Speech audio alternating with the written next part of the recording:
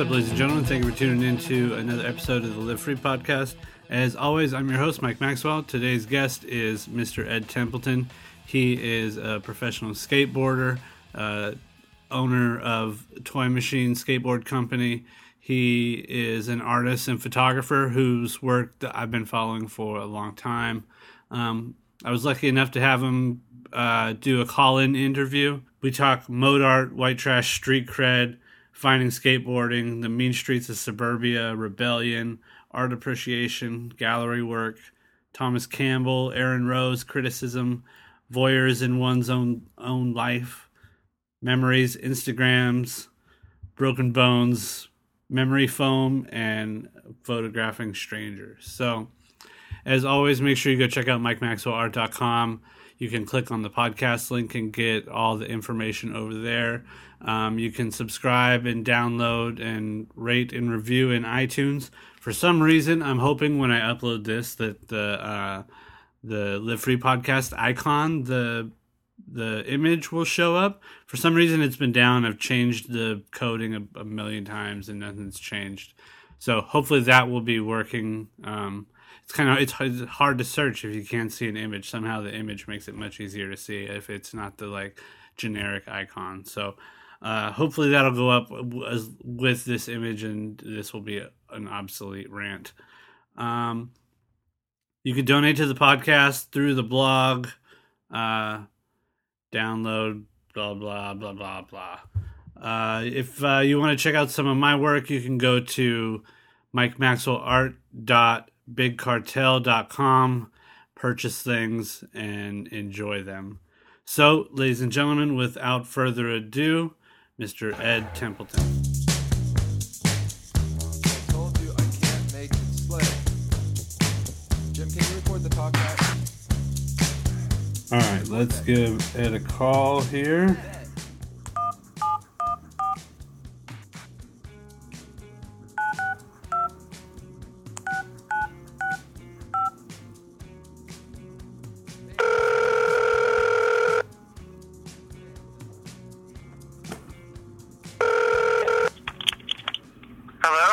Hey Ed, it's Mike Maxwell.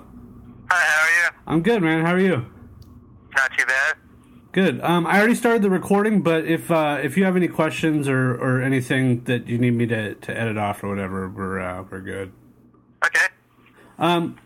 Well, thank you for taking the time to sit down and shoot the shit with me, man. I really appreciate it. Yeah, no problem at all. You and I don't know if you know, we've met a couple times, I think, throughout the years. We painted the Switchfoot, or what was it? It was Goofy versus regular. There was a mural that was painted at some competition. Do you remember that? I remember that. Was it in San Diego or? It was in Orange County somewhere. Maybe like Irvine or something. Oh, yeah. Yeah. Okay. But I've been following your work for a long time. I think it's funny that mural had something to do with Keep Abreast. I know Shaney Joe had set that up on some level. And yeah. I think you were doing a really good job, and I came in there and did something really bad. Yeah, I don't know about that. I don't know.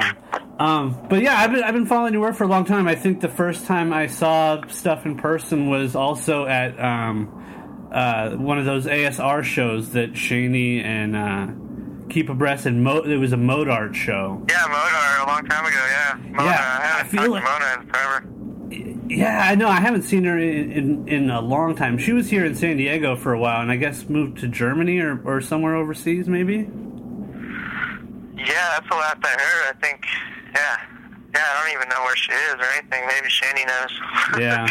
That was a very interesting time for me, coming up and seeing the group of artists that I had been following through some of the action sports come together. I think for me it was the first time seeing some of that stuff. Do you remember that sort of time period, 99, 98? Oh, for sure. I mean, yeah, that was I had been exhibiting already in some gallery situations, but those, I think I was still in like a free roaming sort of state where, any show, anywhere was kind of like, let's do it, and those Mode Art things were fun, like during the trade show, and I remember hanging photos. I mean, it was kind of like just chaos, like bring a bunch of stuff and hang whatever, it's like, I remember bringing photos and drawings and just kind of putting them up in some helter-skelter way on the wall. San Diego was a strange, that was a cool little time period for San Diego in particular, that it seems like, I always bring up it, like post 9/11 or pre 9/11. It seemed like there was some sort of societal shift that happened there, like almost like it seemed like it kind of hurt creativity a little bit. That's interesting. I remember the music scene was super awesome too. There was like San Diego scene was really, I don't know what, I wasn't down there, but weren't people kind of equating it to Seattle and stuff with Fluff and Rocket from the Crypt and all those bands were like really kind of active and doing Drive Like Jehu and stuff like that. Yeah, a lot of times it feels like it ends up being sort of like a bouncing off place, for a lot of people. Like it's like a starting board, Yeah. And they moved to big city. Yeah, totally. So you grew up in Southern California in the Orange County area, right? Yeah, basically my whole life. I think I was born in Anaheim, not far from Disneyland. Was where we lived when I was a real little kid, and then I think my father moved us to Corona to a trailer park. So I have official white trash cred, street cred, because I technically lived in a trailer for a while out in Corona. And that's east, yeah. What was that? That's east of what, if somebody stereotypically would think of the Orange County area, or like... Oh, yeah, east of the coast, Inland Empire, basically. Growing up there your whole life and still being around there, have you seen like a strange evolution take place? Have you noticed like shifts in the way things go around there? Yeah, certainly. I mean, well, after Corona, there was a divorce situation, and that's when I hit Huntington Beach, because my grandparents lived in Huntington Beach, and so we moved in with them for a year to get our little family back on our feet, and then moved into an apartment, and that's kind of like, fifth grade, I was in some Christian school here in Huntington, and by sixth grade, which I think was 85, 86-ish for me, was when I found skating, and that's kind of when I feel like, I feel like I wasn't really even a human until then. I was just like a kid floating around, doing whatever kids do, and then skateboarding, seeing some kids skate down the street and wanting to do that was like the end to having a life of some type, and finding music and people and just connecting with actually something tangible, something real. And there's been a huge change. I mean, especially in Huntington Beach here, it's kind of interesting, and I'm sure it's similar in a lot of beach communities along Southern California, but I mean, it was when I was young, the main street was kind of surf shops and one story, a couple bars, and I don't want to call it mean streets because it's like so clearly suburbia. It's not really, but there was grittier. There was more of a beach culture grit, like where it was surfers and skaters to a smaller extent, but lots of fights and skinheads and just weird sort of, I don't know, it feels a lot rougher now, and it's been gentrified. That whole scene's been gentrified out because it's all been built up, and there's micro breweries and restaurants and Jamba Juices and Starbucks, and I think if you go down there on the weekend nights after 10, you'll probably see the same amount of fights as you might have always seen, but yeah, for the most part, it's a lot nicer and cleaner and people friendlier. Did you see at that young age when you became attracted to skateboarding? Did you see it as a sort of act of rebellion? Maybe even just looking back at it now, maybe not at the time, but like I recognize there's certain acts that people do to maybe sometimes to rebel against their parents or like against structure, or to even sometimes like find your own structure in life, like, and I think art is kind of one of those things too. Like for me, like I think I gravitated toward making things as a way to find some sort of structure. Did you experience any of those sorts of things, or are able to like look back on it and see how that sort of played out? Yeah, truthfully, I don't feel like my engagement with skateboarding came from a rebellious thing, or even felt like that. Although the people that I engaged with it right from the beginning were in that kind of zone, in that middle school, like 14, 15, 16-year-old rebellious phase, so like the kids that I first started hanging out with were punkers that were full on like wake up and spike your mohawk and come to school kind of thing, and I was never that in any way. It was kind of that, so I feel like maybe vicariously it was rebellion, because I felt like hanging out with these kids was rebellious in itself. Yeah. But I never really engaged in the whole looking punk, or I had started listening to punk tapes, and I certainly felt punk, but I don't know, I never really got into the whole image part of it. And so my home life was really normal, and so skateboarding affected my schoolwork, of course, because all I cared about was skating.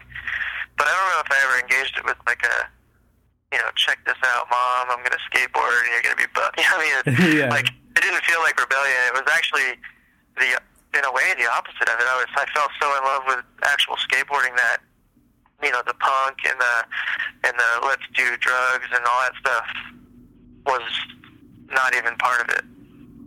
It was only skateboarding. So I was breaking my curfew. I mean, I think my mom would probably see it as being rebellious, but I never saw it that way, Yeah. Because when I would break my curfew and get in trouble, it was more like, the parents worry because, okay, you're staying out, what is my kid doing? They're probably out doing drugs or something. But for me, it was like completely the opposite. I was like, yeah, I broke the curfew, but I was just skating. I was just like trying kickflips downstairs all night, Yeah. And so, yeah, I don't know. I don't think I ever saw it as rebellious. So, would you say that you started skateboarding before art became an interest for you? That was your focus? Yeah, you could say that. I mean, I think like any kid, I drew, and Sure. I like drawing, and my grandparents were my grandparents were essentially my father figures, or my parental sort of authority, because my mother, this is a long story, but my mother had some slight brain damage when she was a little baby, which keeps her at sort of maybe an 18-year-old level. Mm-hmm.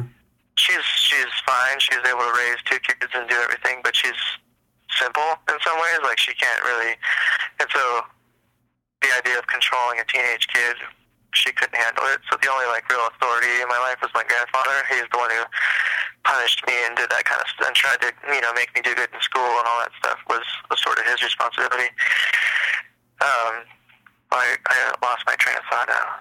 Well, did you accept that sort of responsibility role change? Was that an easy acceptance for you? Because I could see how, again, I'm not trying to say that you were rebellious, but I could see for people that I know even who are put into those positions, sometimes there's some backlash.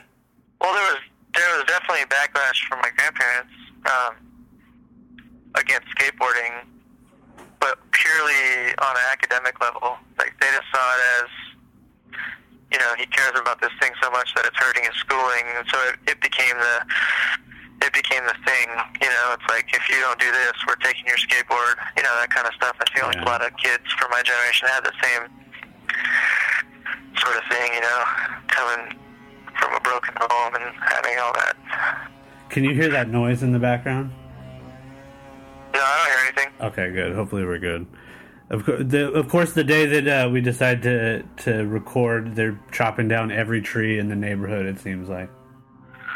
Yeah, we have landscape stuff going on right now, too, but luckily, the chainsawing's over. Well, so do you remember a point where art seemed to become a focus for you? Was there... That's what we're talking about. Yeah. Sorry. So yeah, I was basically explaining how my grandparents were a big part of my life as far as parental figures. So, you know, like I said, I as a kid I drew and stuff like that. And I think through my grandmother and grandfather, they were kind of cultured and interested in art, and so they took us to museums and stuff. So I guess before I started skating, I definitely had the idea of appreciating paintings and stuff like that, where I feel like a lot of kids don't get that sort of ever really that kind of like exposure to culture in a way. What were the type of things that your grandparents liked to show you? Do you remember? Well, we would go to like the Norton Simon Museum every once in a while, you know, as well as like the kid, you know, sort of like kid, you know, like the La Brea tar pits and stuff like that. That would be more fun for kids. But we would go. They took me on a trip to Washington D.C. when I was young, and we went and looked at all the Smithsonian museums, the art and the air and space and all that stuff. And so I don't know. I think I had a little bit of an idea that people consider paintings and look at them, and you know, watching adults as a young child engage with a painting and look at it and discuss it is kind of something that maybe not a lot of kids get. So I feel like I had at least the idea that, you know, people make art and other people appreciate it. Just that like basic concept in me. But skateboarding came first, yeah. But soon after, I mean, I started skating in '85, and by 1990, I had turned pro for skating. But also that year, I started painting. So, you know, within 5 years from starting skating, I was, you know, I don't know what the word is, but, you know, like had desires to be an artist, I guess. And were you thinking already, like, that you wanted to get stuff into galleries, you know, like, let's say, starting in 1990? You know, I would assume, I think for a lot of people, like, skateboard graphics, T-shirts, and maybe as far back as like album cover art has a tendency to lead people, maybe like teenagers, shows them this ability that, hey, you might be able to make something and make a living at it some way. But I don't think that view is taken by a lot of people when we're thinking about like the fine art aspects of it.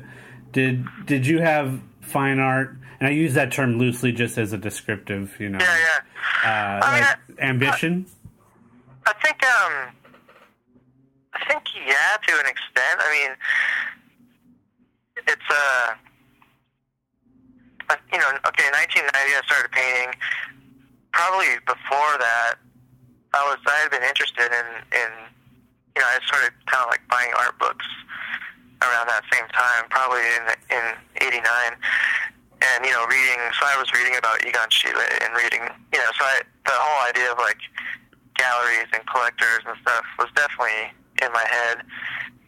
And then, you know, went to Europe for some skateboarding contests in '90, and that whole experience really opened my eyes to art, the way Europeans sort of engage with art. I mean, this is all coming from the suburbs, you know, not really seeing much outside of some trips to the museum, but to go to Paris and see the architecture and the sculptures in the streets, and then to visit some museums. This is all because, you know, the people I was with were just like the regular dudes on New Deal who would go to the bar and drink, and so I didn't want to be part of that world. So I spent all this free time that I wasn't skating going to museums, and I came back from that trip like, you know, 18 years old, semi-naive, and you know, just totally inspired. Like, I'm going to become a painter, grand grand gestures. Like, I'm going to do this. I literally came home and just bought canvases right away and started trying to paint. That's good. A lot of people, I guess probably a lot of people don't get that opportunity. And that's something that's got to be somewhat overwhelming at that young age. It was, it was amazing. Like, the whole first trip to Europe was just eye-opening on so many levels, like, on how different societies work and just, like, noticing all the differences. Europe was still sort of separated by country and by money still at that point. So, it was, like, real fun and different. But I think there was definitely the idea that it'd be cool. It was, I don't know if it was like an aspiration as much as one of those things that you think about, like, oh, how great would that be if someone liked my art? But at the same time, I knew I was terrible. I wasn't, like, delusional. I was, like, thinking that what I was doing was any good. And so, I went years where I just painted because I really loved it and didn't really have this, like, desire to, like, go anywhere with it. And it was really through an encounter with Thomas Campbell, who was shooting, came to shoot me for some skateboard pro spotlight in Transworld. He came to my house, and he was a painter, and I, knew about him, and but he came to my house and saw that I had this closet just filled with paintings. They were all stacked up in there. And he's the person who really opened my eyes to the whole, even like the seed of, like, maybe this is possible, kind of, that idea. Because up until then, it wasn't, like, I guess I'm trying to explain, I knew about that world. I don't think I really had aspirations to it until Thomas's conversations. And his whole thing was like, art is to be shared. Why are you putting this stuff in the closet? That's like the worst fate for a painting ever, to, like, leave it just hidden away. It's like, give these to your friends, hang it up. And then he started explaining how, like, someone will see it if you give it to a friend, and that friend has people over and they see it, and that's how, like, the idea spreads. That's how you share your art and get it out there. And I don't know, I just never really thought of it in those terms. And he said, you should send some stuff to this guy in New York who does a gallery who shows people who are, skateboarders who do art. It'd probably be perfect for you. And that was the Alleged Gallery with Aaron Rose, and I sent him some stuff, probably in '93. So I've been painting for 3 years and just kind of, like, doing it just for the fun of it, for the sake of painting. Right, which is the perfect way to go about it to start, right? Yeah, I think so. And, I hope so. I don't know. And then, so I sent stuff to Aaron, and, he's just running this, like, hole-in-the-wall place. He didn't have any money, but that's where the whole having the pro skateboarder salary kind of came into the whole thing. A lot of kids ask me, like, how do you get shows? Like, it's just one step from point A to point B. Yeah, right. And I just, like, I tell them I spent 10 years of my life funding every aspect of every show I was in, It's like, and so that started with Aaron Rose. He said, sure, I'll give you a show, but I don't have any money to ship anything. There's no money. And I was like, oh, I'll drive everything out there. He's like, okay, you got a show then. So, my first solo show, I don't know, it's like, as cool as it was, and on paper it sounds great. In reality, it was like, I don't even know if he really liked my art. It was more like, oh, this guy will do the whole show himself. Here you go. Here's the space, So, but you guys ended up working together for years after that, right? Yeah, and then, like, he sort of, as he grew as a gallery and the people he showed, everything grew, and I stayed friends with him and in contact with him, and he moved from the hole-in-the-wall place to sort of a nicer place, and then even to a nicer place, all in New York. And I was just lucky to be part of a bunch of different shows that happened there and have a few solo shows there with him. And I think I really, like, changed a lot over that time period. I mean, my first show, I think it was 62, 67 paintings in it. Mm-hmm. I was, like, real prolific. I was painting so quick. And I would just, like, take a Sharpie to a piece of wood or a canvas and just draw something on it and then kind of paint it after the fact. And I just had, and like a lot of criticism. It was real interesting. People came and just talk shit openly, which was like, as much as it's like exasperating, it was kind of constructive too. Yeah. Like learning stuff. Or people would walk in and go like, "This guy's into ego shoe day," and it's just like, fuck, like they're right though. Like I really was influenced by that guy's work. So, and it came through, and it was like definitely a learning experience on like, okay, how do you like absorb your influences without copying? Right, and this topic comes up a lot about like the idea of being self-taught, but you still kind of have to learn from something or someone around you or something around you. Yeah, and in that way, for painting, everything's been trial and error. Just looking at a lot of art in museums, looking at books, gleaning from those observations how things might be done, but never really being taught. And then, and for photography, I was real lucky to have, as a skateboarder who was being documented all the time, I was surrounded by photographers. Thomas was one of them, and Tobin Yellen, and Mickey Vukovic, and all these guys that worked for Transworld and Power Edge, and Christian Klein from Power Edge. I mean, I was like friends with all these guys, going out skating all the time, and so I had like fingertip teachers right there, right at my disposal. Anytime I had a question about f-stops and apertures, which now are just second nature to me, but at the time when you're learning them, they seem they're hard to like get a grasp on. Yeah, it could be daunting trying to figure all that shit out. Was making photography a part of that early art show too, with all the paintings, or did that come after that? My first solo show in '94 was all painting, except for I did have a bunch of Polaroids. I think I had a Polaroid camera that I was carrying around, and I did exhibit some. There was like a doorway in this place, and we just kind of wallpapered the whole door with Polaroids. And that ended up being the most controversial part of the show, because there was like a couple Polaroids of my dick that I put in there just for fun.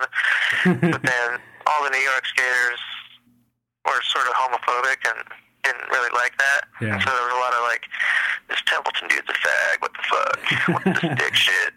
I don't know. I mean, that all went away in a few years, but the early years, I mean, I think it was like Harold Hunter and those guys were just like, fuck this guy.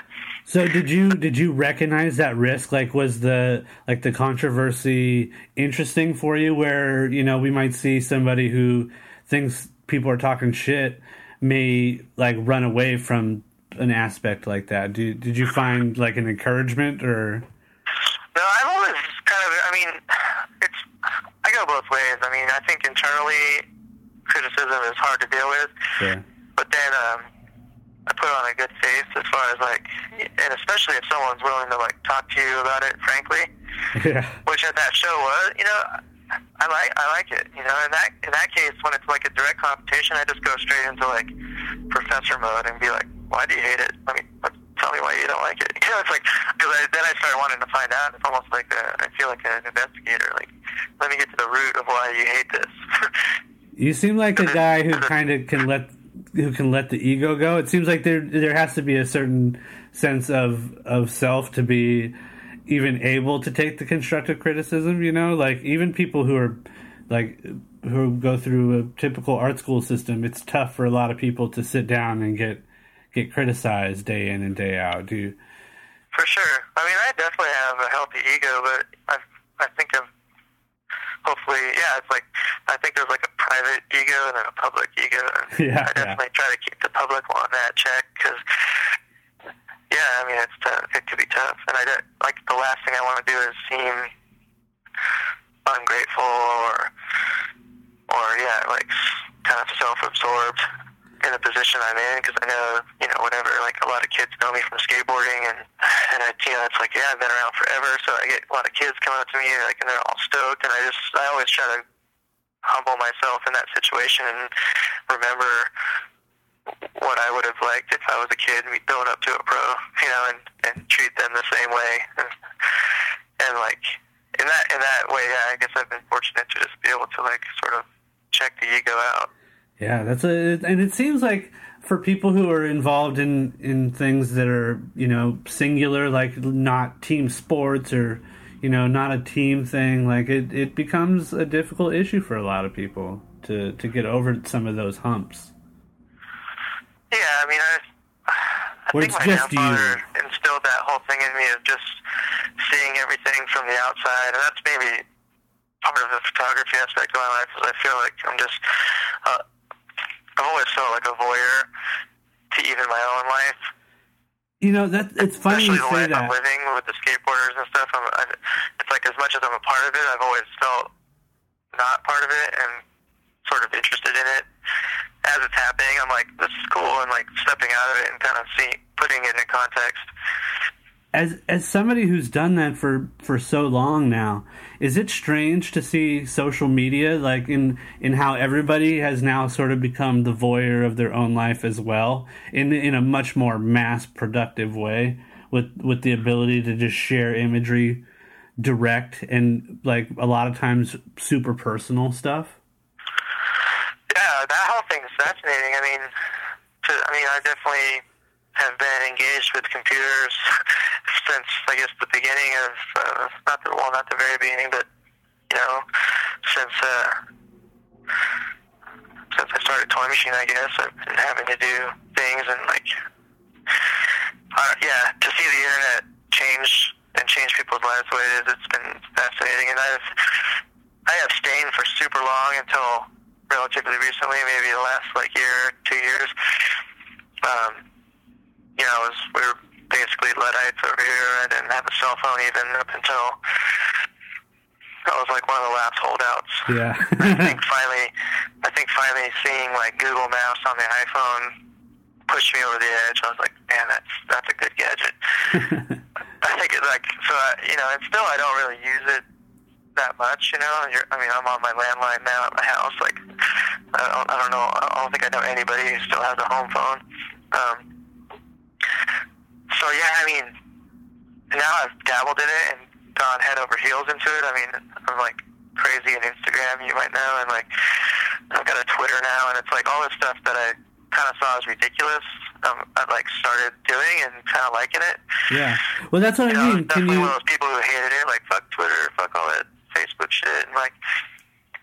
I think there's a funny correlation between, like, even like early, like your early books or stuff pre-social media, where you're sharing a lot of personal information, like even the way that you'll write on a photograph to tell about, like, what's happening.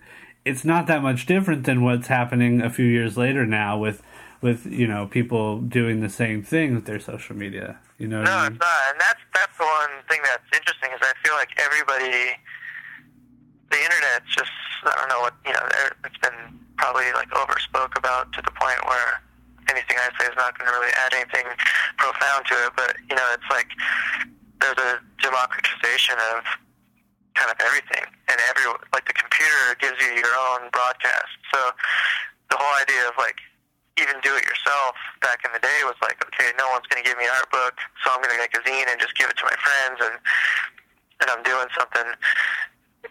Is now, you know, back then it took someone kind of like the creativity and the gumption to go out to Kinko's and maybe print photos or whatever to like actually get the content for that zine to be made. Whereas now, of course, everybody in their hand has a computer with a phone and all that stuff, and so the zine is your blog, and everyone has their own broadcast, their own channel. Yeah, and it's like, it's almost, I see this sense of collectivity, sort of, you know, the ebb and flow of collectivity. You know, it seemed like through the 90s and early 2000s, like, just like I used the precursor, the 9/11 precursor, but like that sort of ebb and flow of creativity that comes out of collective mindsets sometimes, you know, as a group of people sort of building momentum. I feel like maybe it's interesting how these things can sort of build the collective mind state. But I don't know. Sometimes it could be for worse or it could be for good, I guess. I try to see it as, I'm trying to approach it as sort of like a voice. From where I'm standing, it's like, okay, I do have, you know, a small renown in a microcosm world, you know. I'm known, not famous by any stretch, but, you know, within like the skateboard world, I'm known. So, you know, the idea of like building, you know, 50,000 followers on Instagram, to me, I just see it as like, okay, I'm sharing stuff. I'm a photographer. I have a company, and I have like worlds of images that I deal with all the time. So I have no shortage of stuff that I can throw on there, and all of it is like nothing I would use for an exhibition. Right. or show. You know, it's like I everything I put on there is kind of like I'm knowing that this is public. I'm thinking about it that way. Yeah. But it's also fun to share it. It's like, okay, I have these old photos of Jamie Thomas, and I know like a million kids love Jamie Thomas and want to see these old photos from Welcome to Hell or whatever. You know, it's like that kind of stuff is fun. And then as a side part of that, this is where the voice comes in. It's like I do have this voice. I can kind of like, okay, I have a show coming up. I can put a flyer up, and bam, you know, potentially 50,000 people know about this show. Yeah, exactly. And you know what's interesting too is I think sort of even with the way that you've been able to document your life through your art and photography, there becomes like an added ability to remember different things. I don't know if you found this, and you could talk about it if you'd like. Like the ability by just having a photo of a particular moment allows you to sort of remember a whole set of moments that maybe for sure, yeah. Maybe would just disappear if you didn't have the information.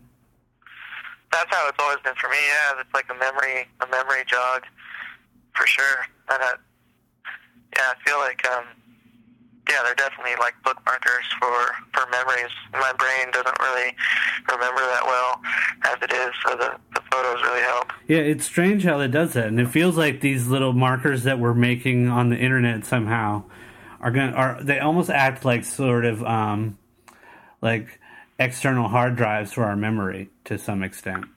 Yeah. Well, the one thing I've been noticing are like, you know, kind of like the temporariness. Everything's so temporary. I realize, like, for instance, on Instagram, it's like, okay, I have like 1,500 photos on there. Nobody's looking back to the first one. You know? Yeah. It's so hard to get back there. Even on using the computer viewer of Instagram, is like it would take so long to like go back to the first photo at this point. And so I realized, like, you know, after 3-4 days, that's it. That stuff's gone, and no one's thinking about it. No one's looking at it. Yeah. And so I was thinking, like, ideally, I'd like to actually have like this month window, and then after that, I just go back and delete everything, you know? And I started thinking about that, especially with that whole Instagram thing happened about, you know, they could sell your photos for ads. Yeah. So I started thinking about, man, what should I delete on here, you know? It's like, and then as I went through it, I was like, you know what, none of this stuff matters. Yeah. Like most of the, you know, I deleted some stuff, like a few drawings and things that, you know, were like more personal or whatever, or more like something I might use in a show or something from my sketchbook. But most of it is just crap. That's the thing. It's like, it's just ethereal crap. It's just, and really, I truly see it as a time. I engage in it completely, but it's a time waste. Every single night I go to sleep, I review the day and think, what a fucking idiot. I spent 2 hours on Instagram. Like, really, I do that. And it's an addiction. It's like TV for me, and Instagram is one of those things where I don't feel proud about my time being spent on that. And yet, still, it's like so fun to like see what other people are doing and then share something and get all these reactions right away. And yeah, what is that guilt? It's a Pavlovian response to like needing attention almost. And I'm not, you know, again, it's like I have that in me. I feel like I need that attention. That's why I'm so addicted to it. I love getting a ton of likes on there and having people react to like stuff.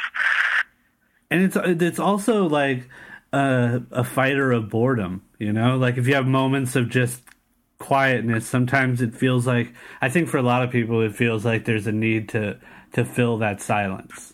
For sure. I'm never bored, though. That's the thing. It's like, that's why I see it as a time waste, because I have a trillion things to do. I run a company. Yeah. I have exhibitions coming up. It's like, you know, I have a note on my door. I'm looking at it right now.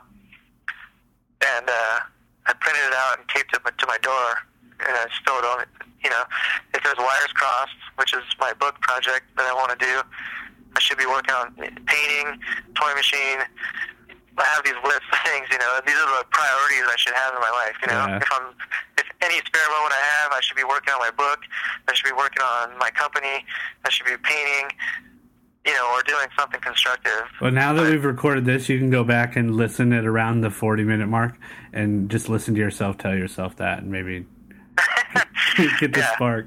Well, you got a show coming up. Myself. I put notes on my door. There's a note on my computer. It's all this stuff, and yet, you know, it's like, it's right there. It's just at your fingertips. It's like, okay, I'm going to see what's up on Instagram. And you think it's going to, you know, you think you're going to just check it for a minute, and then it turns into an hour.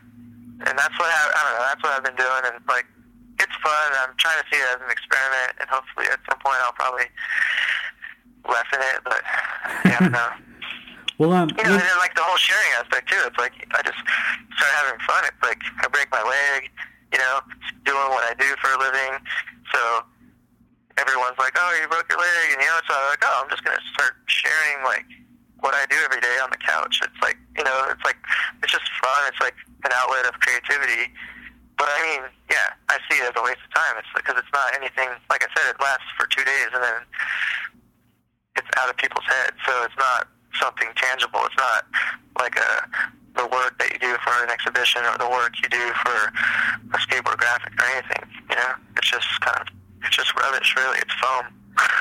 Yeah, it's kind of, and there's a fun level to it, to where there's almost a lack of responsibility, where sometimes with exhibitions or maybe like the business work that you're doing, like there's a level of like it has to be a certain thing, whereas you could put these things out and get some of the same responses from people, but there's almost a lack of responsibility. Does that, maybe I'm not using the right word, but like. No, actually, well, it is. It's ethereal. It's just, it doesn't, there's not a lot of risk to it either. Yeah. No, you know, it's just, the truth is, even in talking to you, it's like I'm realizing this saying this out loud, but yeah, it's like I have a mental problem. I think we all do. In that I'm addicted to those likes, to that, it's like I need to know that people like me. Yeah. You know, to the point where I'll debate people on there, which is fun. I mean, I like debating people about, you know, art and photo issues and stuff like that. But, you know, at the same time, it's like, I have a lot of stuff to do. Why am I spending any time on this, you know, debating, like, random people that I don't know on there about, yeah, it's like, you know, I definitely have other things to do. How did you bust your leg? You broke it pretty good, right? Yeah, I was at an America demo up in LA, and it's one of those things. I mean, I guess it could happen anytime. Yeah. I know the factors that made it happen though is that it's a mixture of being 40 and not skating a lot. Earlier this year, I skated a lot. I went on an America tour and a toy machine tour and was skating. Up until those tours, I was skating a lot, because I knew I was going on them. But then as soon as those tours ended, I had to go into production mode for a bunch of shows I have coming up this year. But basically that's what happened. I hit the studio after those tours, and so when demos came up, I was like 3 weeks of no skating at all, and then show up at a demo and try to rip, and that's probably the main cause of why I broke my leg, because I wasn't doing anything outrageous. I just was doing a nose grind up on this flat bar on a pyramid and just jumped out weird and put my leg down, and as soon as the leg hit, I heard the break. So it must have been some weird storm of just weight, and I don't know. It's really bad. But that's what did it. Yeah. It's kind of, dude, I'm sure for a lot of people getting into the skateboard profession, I don't know if how much of the thought goes into it that there's really like a time period where your body can take that sort of punishment. You know, there isn't a lot of professions. I guess there is some, but you know, like thinking about it, there isn't a lot of professions that are like that. You know, like maybe like professional sports that is one of the few, or like construction or something like that, where you really put that wear and tear on your body for a long time. There's only a certain period of time where you're capable, yeah. Fighters in particular, you know, a lot of fighters have only a short period of, like, a window, you know? Yeah, totally. Yeah, I mean, I just chalk it up to practice. Had I been skating more, this wouldn't have happened. Yeah, sure. The idea of trying to show up at 40 after not skating for 3 weeks and start, you know, demonstrating skills. Like, I mean, up until this point, I've done that a lot. I'd go months at a time without skating and then show up and all my demo moves would just come right back. I could do everything. But this time, I don't know. I mean, yeah, I think there's a limit. So, but this break is like really putting me in a weird spot because I'm not sure if, you know, I mean, at 40, I don't know if I have any career to come back to, but I don't know if I'm, you know, going to really be able to skate at all anymore, or at least if I am not in the same way at all. Yeah. It's kind of a weird thing to think about. That was the only real bummer, was that this might signify the end for me. But you know, I'm not. At the same time, I have no regrets. I can look back and be totally stoked on everything I did, and I have other things to do, so I'm not like tripping that my job was being taken away from me or something like that. Sure, because you're also immersed in a lot of different things as well, right? Yeah, definitely. Yeah. Even within skateboarding. Yeah, I mean, I work the companies that I have sponsored. Everything's going chaos. The companies I ride for, I think sponsor me for more than just getting photos in magazines, which I don't do. Not a skateboarder anymore, so yeah, I do like, you know, design stuff and art, you know, yeah, art stuff and whatever. So let's talk about your show that's coming up this week. It's called Memory Foam, and you're showing at Roberts and Tilton. Yes. Culver City. Yeah, it's in Culver City. There's a kind of like a little gallery area there. Bunch of the LA galleries have just kind of moved out to Culver City. And now they used to be over by the La Brea Tar Pits, right? Like just up the street. Yeah, they were on La Brea. Oh wait, no, Wilshire. I think I just posted right a catalog from one of your old shows from over there. Yeah, I saw you put that on Twitter, I think. The Prevailing Nothing, yeah.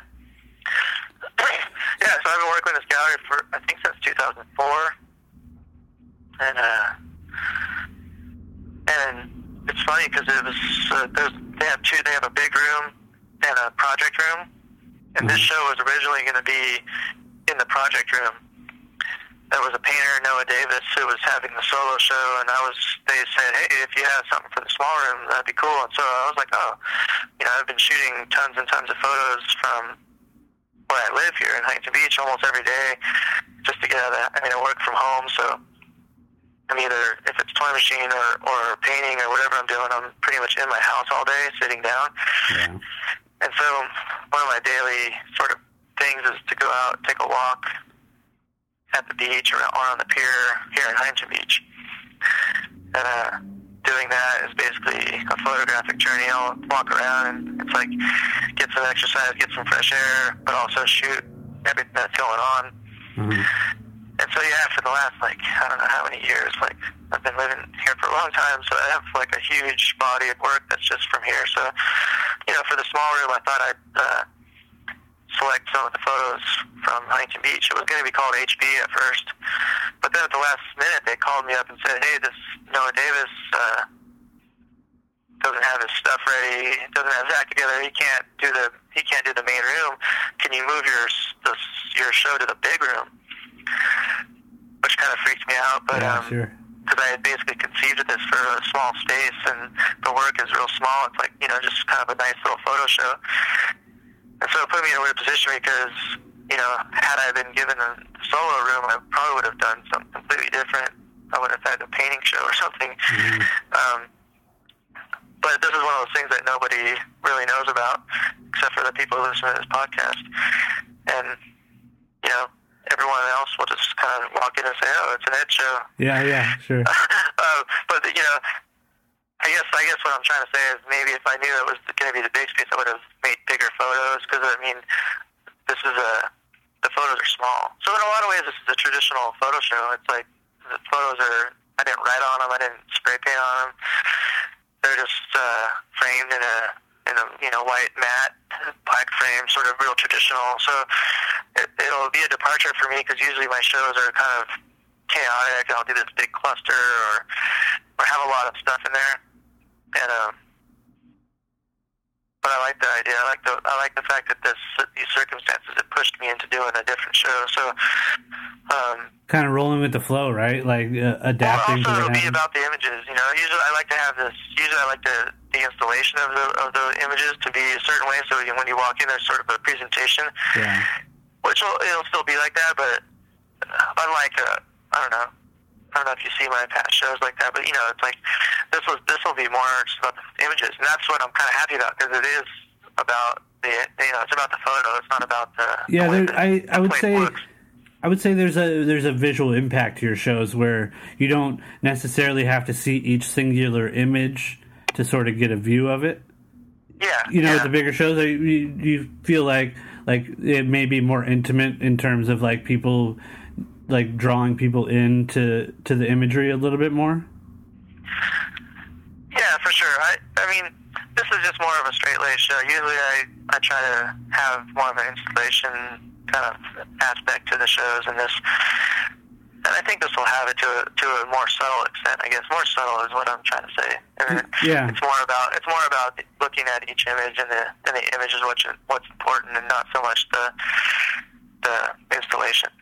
There's a quality to the work of when you're shooting what seems to be like almost like spur of the moment shots with people, like especially the stuff in public. Is there a moment? I want to try to figure out how those, like, and I don't want to take away from the art, but there's a part of me that wants to know how those moments take place.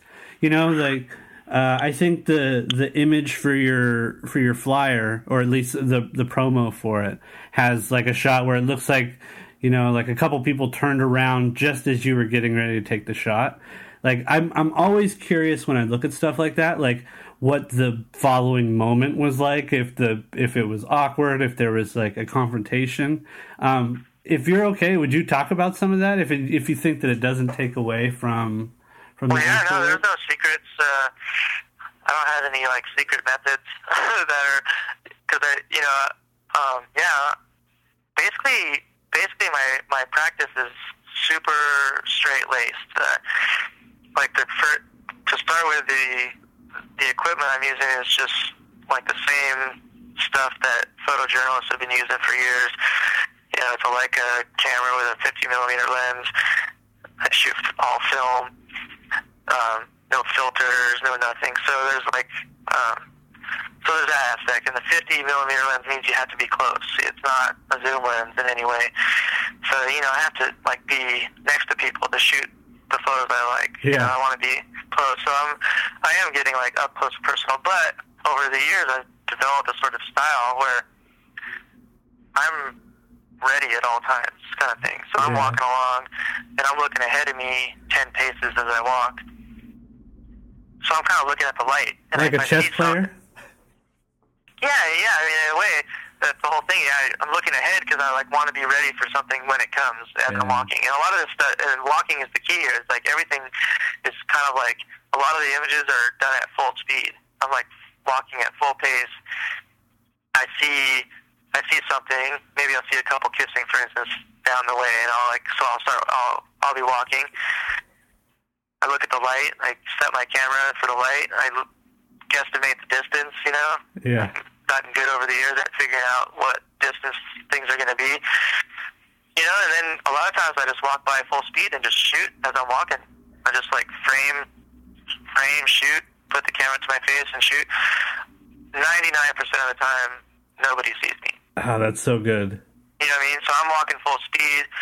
You know, if I had stopped, then they would be like, why'd that guy stop? But I'm like walking full speed, so there's no reason for anyone to, like, you know, I'm with a flow of people walking along, you know, down the sidewalk. So it's like there's nothing strange. It's just all it is one side glance with my camera in my hand, and I get it.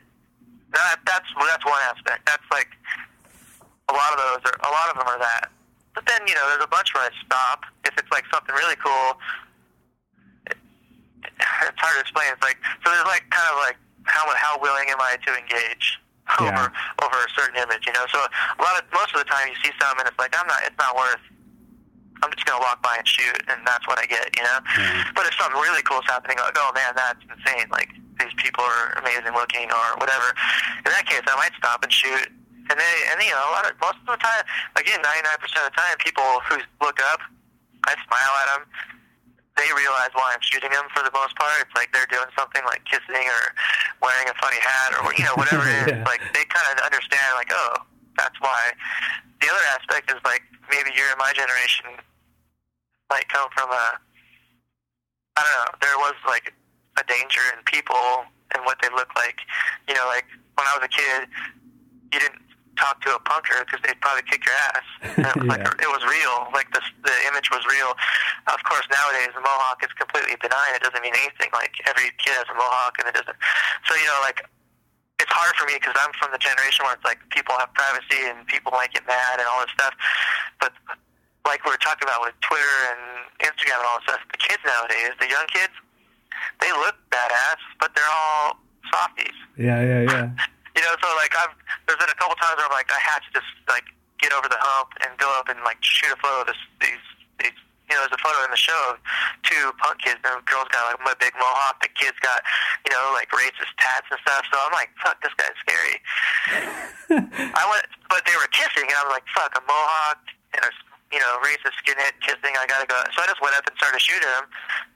Seeing, you know, I just went for it. Like, fuck, if he kicks my ass, we'll see. Yeah. And of course, they're all psyched.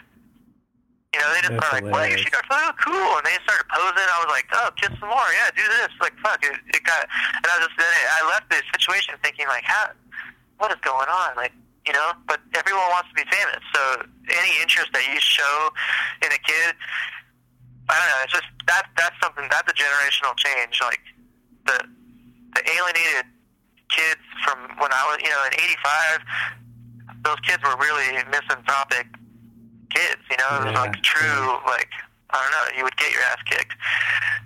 But now it's like they look like that, but it doesn't mean anything. Like, you can get all that stuff at the mall now. You know, all the punk gear is readily available everywhere, and those kids are just, they're not punk. It just, they're punk in appearance only, and so the signals are there. But you know, it's really weird, and everyone wants to be famous. Everyone loves the attention, and so now I'm like, because of that learning experience, I like go up to kids even more than adults and just shoot without even, I don't even care. I just like walk up and shoot them right in the face with the camera. It's like, you know, and most of them are just like flattered to be noticed or something. You know, they're crying for attention. They want the attention. Yeah, they want those likes on their Instagram too, just like everybody else, right? Exactly. Yeah. So that's one way that it happens, and really, there's very few instances where someone gets bummed. Yeah, I think, you know, I still think that a little banter, a little smile, all that stuff goes a long way, and you know, it's like, I think the whole, you learn certain things, like how to do follow through. Like, a lot of times I'll shoot someone, they see me, but I'll keep. I won't move the camera away from my face. I'll keep shooting as if I was shooting something behind them and they were in my way. You know? Yeah. And so a lot of times, even if they are kind of like, I can see them like, wait, is that guy shooting me? But they're not sure. They're not willing to have a confrontation either, you know? Yeah. They're not willing to come up and say, what the fuck? Like, if they're not sure, you know? So a couple movements on my end can make it so vague that they're not exactly sure, so it's not worth coming up to me. If I had moved my camera away real quick or made eye contact with them, it might look like, hey, that guy just shot me and he's like trying to hide it, you know? Yeah, trying to be like, shifty. That guy's up to something. Yeah, so you have to like not look shifty. That's part of it too. It's like, you know, there's a follow through aspect, like shoot and then follow through. Like, sometimes I'll hold the camera to my face and just keep walking, like, oh, he might have shot me. I thought I heard him click it, but he's still, as I walk away, they're looking at me, and I'm still shooting other stuff. So they just think, oh, he's just the guy shooting all sorts of weird stuff. Yeah, just like you might see an Asian tourist like filming everything as they walk down the pier. It's like right. kind of like that. So I can't even think of a time when there was an actual confrontation. Like years and years ago in London, I got like a mini scuffle with someone over a photo, but yeah, it's kind of surprising, like I think it's probably that idea that people are less likely to engage in a confrontation if it's unnecessary. Yeah, I mean, and maybe that's part of it too. It's like I don't try to intimidate people, but I'm like 6'1" and have a beard and whatever. I'm like, maybe that's a part of it too. But I think with the imagery, what's cool is there seems to be a difference in people when they don't know that they're being photographed, and then the stress of knowing that you're being watched and put on film, like that weird tension that gets created from that. I think sure, that's what I prefer. I prefer the ones where I don't get noticed, because that's real life. I mean, I'm just like walking by and shooting something, and that's really happening, and there's no aspect of posing or knowing you're being shot or anything like that. Yeah. That's what I shoot for all the time. That's the goal. But every once in a while, too, I'll just like stop somebody and ask them for a portrait, or sometimes there's something happening and it's just a scene, and I'm there, and so everyone kind of knows, oh, there's a guy shooting photos, but no one really cares. Yeah, by this point, like I'll be in restaurants and somebody will be looking at their phone, and I'll get like a weird sense that they're secretly taking photos just because their camera or their phone is pointed in that direction. Like. Yeah. It's such a natural sight now. Yeah, so that all that stuff works in photographers' favors, because it's so much nowadays. I mean, certain places are harder. It's been interesting. Like Huntington Beach is sort of one of these places where, it's a beach culture. There's like the whole aspect of the beach, and there's a lot of tourists and stuff. So the camera's not that weird. It's not that weird to see people on the pier shooting photos and stuff. And most people are shooting sunsets and their own family and stuff like that. So that helps me, because I'm there and I might be shooting them and their life, but it doesn't really look weird. But then, in New York, obviously, or London, like there's so many people with cameras everywhere. So it's real easy to shoot in those towns. But, we went to Scotland last year, to Glasgow, and that was super intimidating, because there was nobody with cameras anywhere. And so I felt like I stuck out like a sore thumb, and it's like a much rougher kind of like stock of people, and like the idea of like getting my ass kicked seemed super plausible there. Like, yeah. And it was like Rio was real. I put a damper on, like, I'd see lots of great characters, but the idea of going up and shooting them was like way harder than it is here. And yeah, maybe just because this is home turf, I kind of know everything here. So, yeah, it's interesting. But I mean, that's part of the fun. I think I like when people come away with that thought of, how was that done? That's not. Yeah, I don't think that demystifies it. I think that makes it even cooler. It's like, I mean, hopefully the work stands as a work in itself, and the photos beautiful or cool. But it's like I think the same thing when I see great photos. I was like, wow, how did he get that? Yeah, it's like there's a tension that it's like, okay, what provided this moment, or what preceded this moment? Like. And the eye contact's really good too, because a lot of times I will stop, kind of pause my walk, and then shoot, and then I look for that first eye contact and shoot right then, and a big smile goes a long way. I just smile and gives sometimes a thumbs up people or wave, or I don't know. It's like no one seems to like be that worried about it. Yeah, that's right. Found, and I'll pick and choose my battles. Obviously, like sure. Certain dudes or people or things I might shy away from. It's like, I might want to shoot a certain couple, but at the same time, I don't want to be seen like I'm like working on someone's girlfriend or something, and then that might create something a lot weirder. So yeah, I mean, I feel like as many photos as I get, there's probably probably for every one photo I get, there's probably 2 or 3 that I miss. So there's a lot of desire to get stuff that I don't end up getting. Hey, you've been posting some Instagram stuff where you're shooting through binoculars, right? Yeah, that's been sort of like a byproduct of having this. I have one more week of no pressure on this leg. Yeah. So I'm on total crutches, and our daily pier walks are heavily cramped. So, but now that I can get out a little bit, yeah, we were like sitting in the car and looking at the beach just from the car instead of like, because I mean, we still do. I've done some like wheelchair pier walks and a little bit of crutching around, but the crutches get exhausting real quick. Yeah. And so yeah, we've done a few like days where we just to get out of the house, we'll just sit in the car in the parking lot at the beach there. It's right on the beach, so you can like watch people cruising around on the bike path and look at the cool sunsets and stuff. And and then I had these binoculars because we had seen whales the week before, and so we brought the binoculars down to like see if we could spot any more whales. And then it just came up like, oh, I wonder if I could shoot through the binoculars. Oh, it works. And then I started instantly started like lurking on people with the binoculars. But it's funny because it's like, as a photographer, obviously using a long lens has always been an option. Sure. I've always hated that. And so this has been a fun experiment, but this is nothing I would really do with my regular photography. Yeah, it doesn't translate. I just hate it.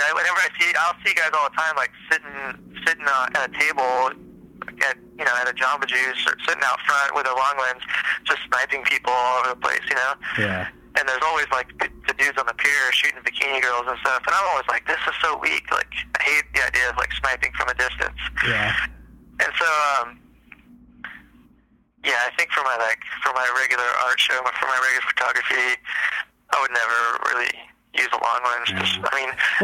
I think it's too easy. I think it's too easy. It's like super easy to sit there. It's like just most of those shots from the binoculars we're sitting in my car. I mean, so I'm just like in a car shooting people like 200 feet away. It's like shooting fish in a barrel. Yeah. But, in context to the rest of the things that you make, like talking about that idea of catching people in their moment of being exactly who they are.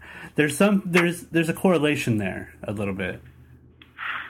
Well, yeah, I mean, that's what I'm saying. The long lens makes it even easier to do that. But I kind of think that's like a little chumpy. Like I like the idea of doing it, being there in the field, like kind of like walking up and being part of stuff and doing it that way rather than like sitting around doing it from a distance. I don't know. I mean, yeah, it's almost like reporting on something or being involved in a story. I don't know. I don't know what it is. There's no real rules or anything, but my preference is to use the 50 and kind of be closer and have that be part of it, Right. And walking is a big part of it too. Like I said, that's part of it's exercise as well as like part of the practice of how I get the photos is the walking. I like covering distance and seeing it. That's a big part of my travel. When we go to places, we avoid cabs and subways. We walk super long distances, and that's how you end up getting all the photos.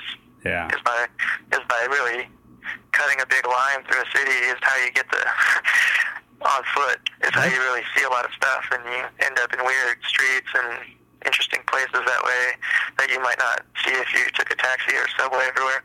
Yeah, that's something kind of that gets missed out maybe on people for the experience of people viewing the imagery, like the amount of work that goes into, stumbling across some spot, like the amount of spots that you have to see that are just boring and, mundane to find that one interesting nook somewhere. Well, that just triggers a thought of like, well, the whole process of this show, for instance. I mean, like I said, I shoot film still, which is, more expensive for one. The camera I'm using is manual, so every single photo had to be focused by hand and set. All the light settings were by hand.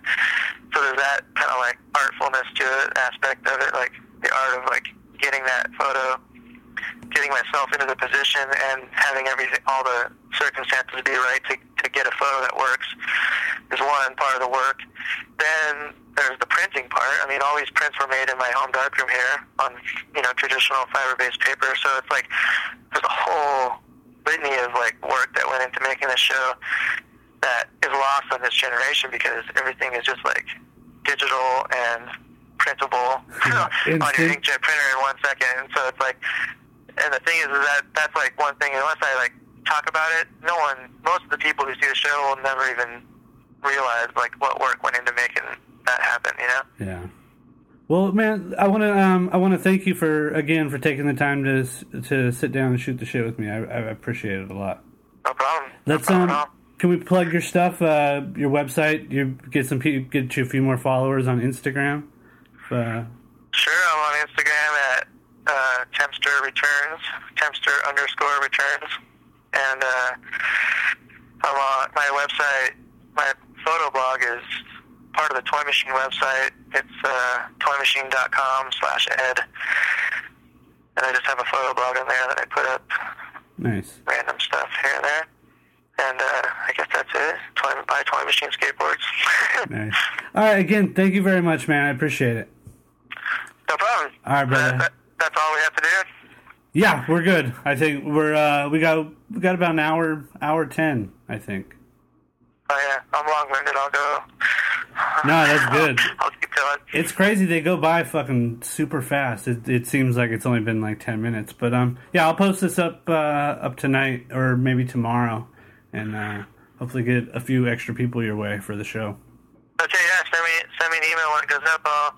I didn't even get a chance to, this happened so quick, I didn't even get a chance to like listen to any of your past ones, but I intend to subscribe and start getting them. Yeah, awesome. I think a lot of people like to listen to them when they work, you know? It's like artists hanging out with artists while you don't actually have to engage with them. It's kind of nice sometimes. Yeah, cool. Cool. All right, thanks, Ed, man. I appreciate it. Appreciate it as well. Thanks. All right, brother. Late.